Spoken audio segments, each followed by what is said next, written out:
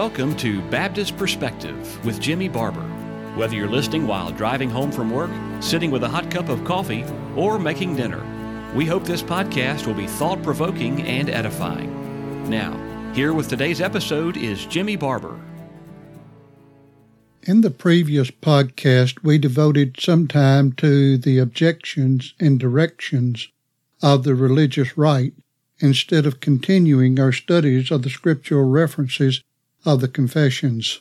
It is our desire to take up again the references of the confessions to see if they in any way affirm that Caesar, or civil government, and the house of God are to be joined together in any way. So far, we have found the opposite regarding the passages previously studied. In fact, we have reviewed the strongest of the verses as found in the Holy Scriptures. Many of the remaining passages are from the Old Testament and are in reference to the theocratic kingdom of Israel, where the worship of God and civil government were interwoven and connected together under the moral, civil, and ceremonial laws given to them by God through Moses. While civil governments are ordained by the Lord, and clearly Christ instituted the congregational worship while here on earth, he plainly said, as mentioned in previous podcasts, that his kingdom is not of this world, John 18:36, and there are many things which belong to Caesar, or civil government, and other things that belong to God, Matthew 22:21. Furthermore, since the New Testament assembly was established under the New Covenant, we ought to derive the rules and functions of it from the New Testament and only use scriptural references from the Old Testament to support principles clearly expressed in the New. Therefore, we will not expand this study to exegete all of the many Old Testament passages supplied by the Protestant confessions to support their idea of civil government being a, quote, nursing father, end quote, to the congregation of God. However, we will look at some of these to see the intent and objective that Protestants believe civil government should exercise its power not only in society, but also in the house of God. The first sentence of Article 3 of the Westminster Confession reads as follows: "The civil magistrate may not assume to himself the administration of the word and sacraments, or the power of the keys of the kingdom of heaven. Yet he hath authority, and it is his duty to take order that unity and peace be preserved in the church, that the truth of God be kept pure and entire, that all blasphemies and heresies be suppressed, all corruptions and abuses in worship and discipline prevented or reformed, and all the ordinances of God duly settled, administered, and observed." Several passages are referenced for this sentence, and many are from the New Testament as well as the Old Testament, regarding the discipline of the congregation. Many of these do not include civil government and simply affirm that the congregation is to discipline its erring ministers. One passage, however, to which I draw your attention is Isaiah 49:23. It is, "And kings shall be thy nursing fathers, and their queens thy nursing mothers. They shall bow down to thee with their face toward the earth, and lick up the dust of thy feet, and thou shalt know that I am the Lord, for they shall not be ashamed that wait for me." End quote. It appears from the context that this passage is referring to the latter days of the kingdom of God, whereby the Gentiles will be included in the covenant promises of Israel, and that it is inclusive of the day when all flesh shall know that the Lord is the Redeemer. This reminds us of Philippians 2:10, when all men shall bow and confess that our Savior is Lord of all. However, nothing is said regarding kings or civil government ruling in the congregation of the Lord. Also, we must remember that the Protestant view of the Church of God is defined as being Catholic or universal, which is invisible, and, quote, consists of the whole number of the elect, end of quote. Westminster Confession, chapter 25, article 1.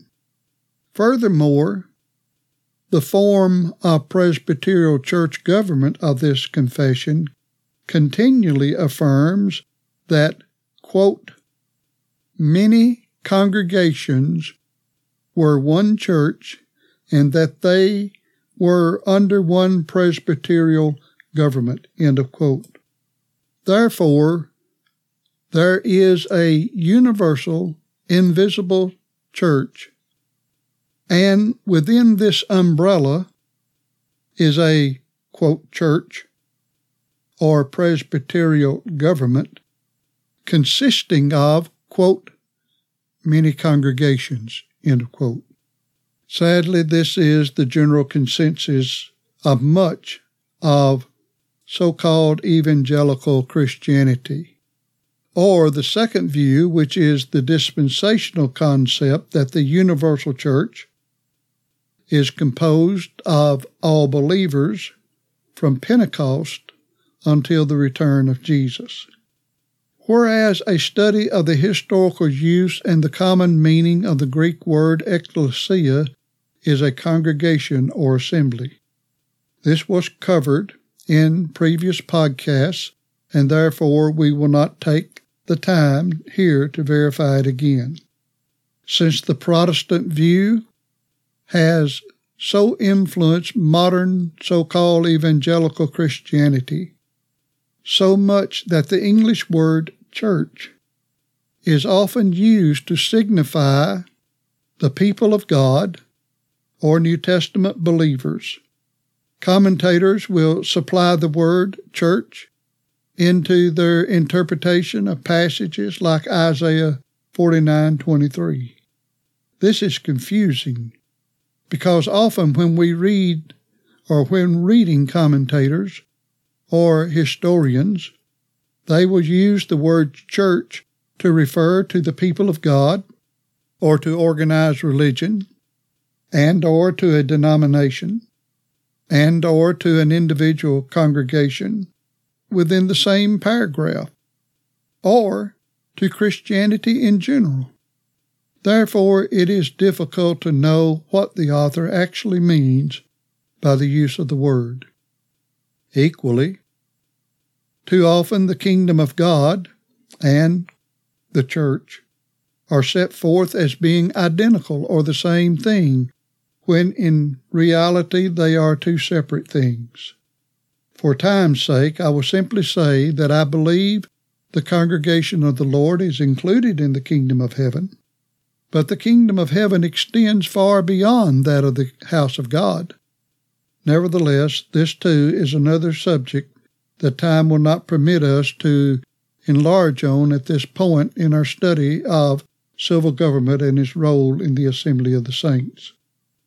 It is to be noted also that the Protestant confessions proclaim that the civil magistrate has the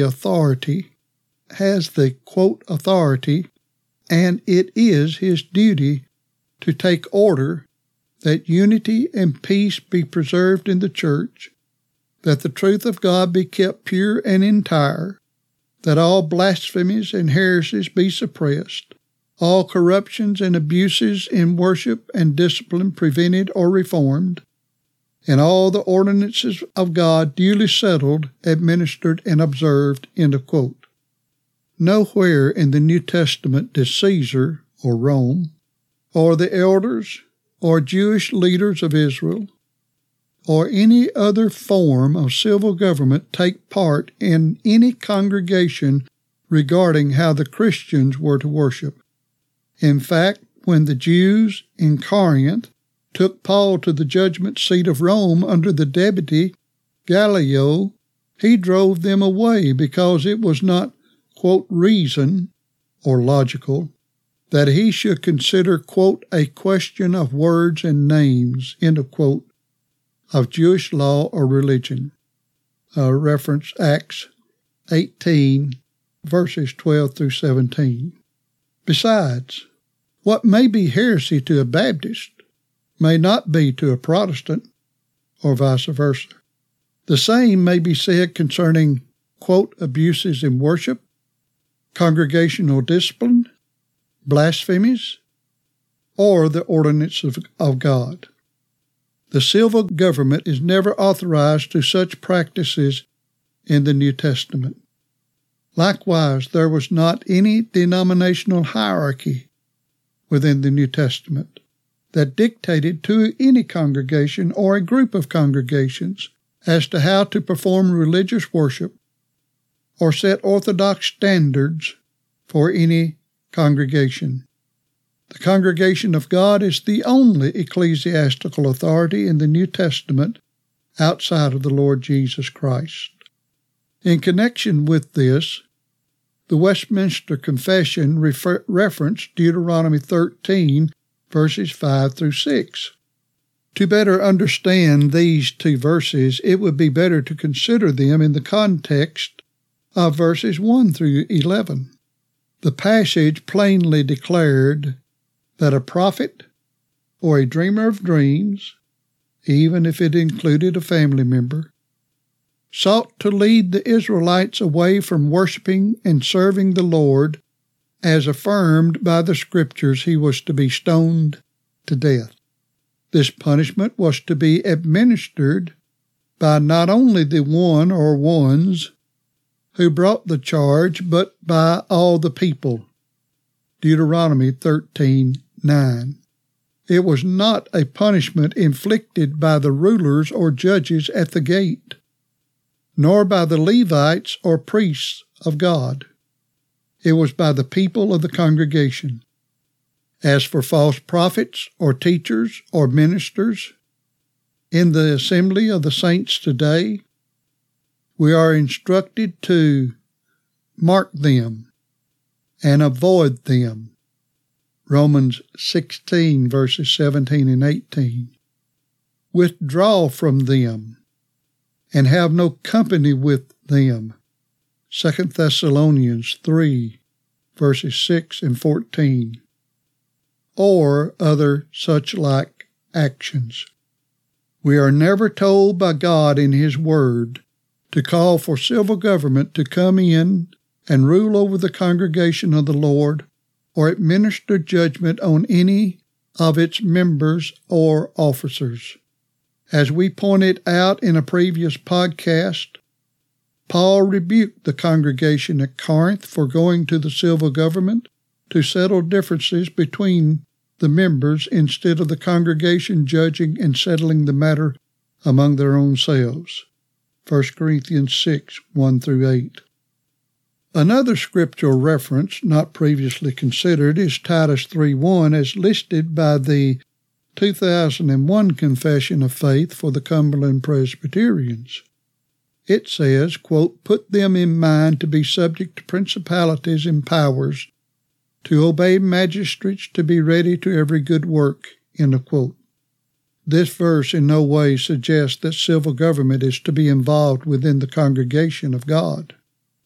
In fact, this is teaching no more than what we found in previous podcasts concerning Romans 13 and civil government. At this time, we will close our lesson for today. May the Lord bless and keep you by His grace and power.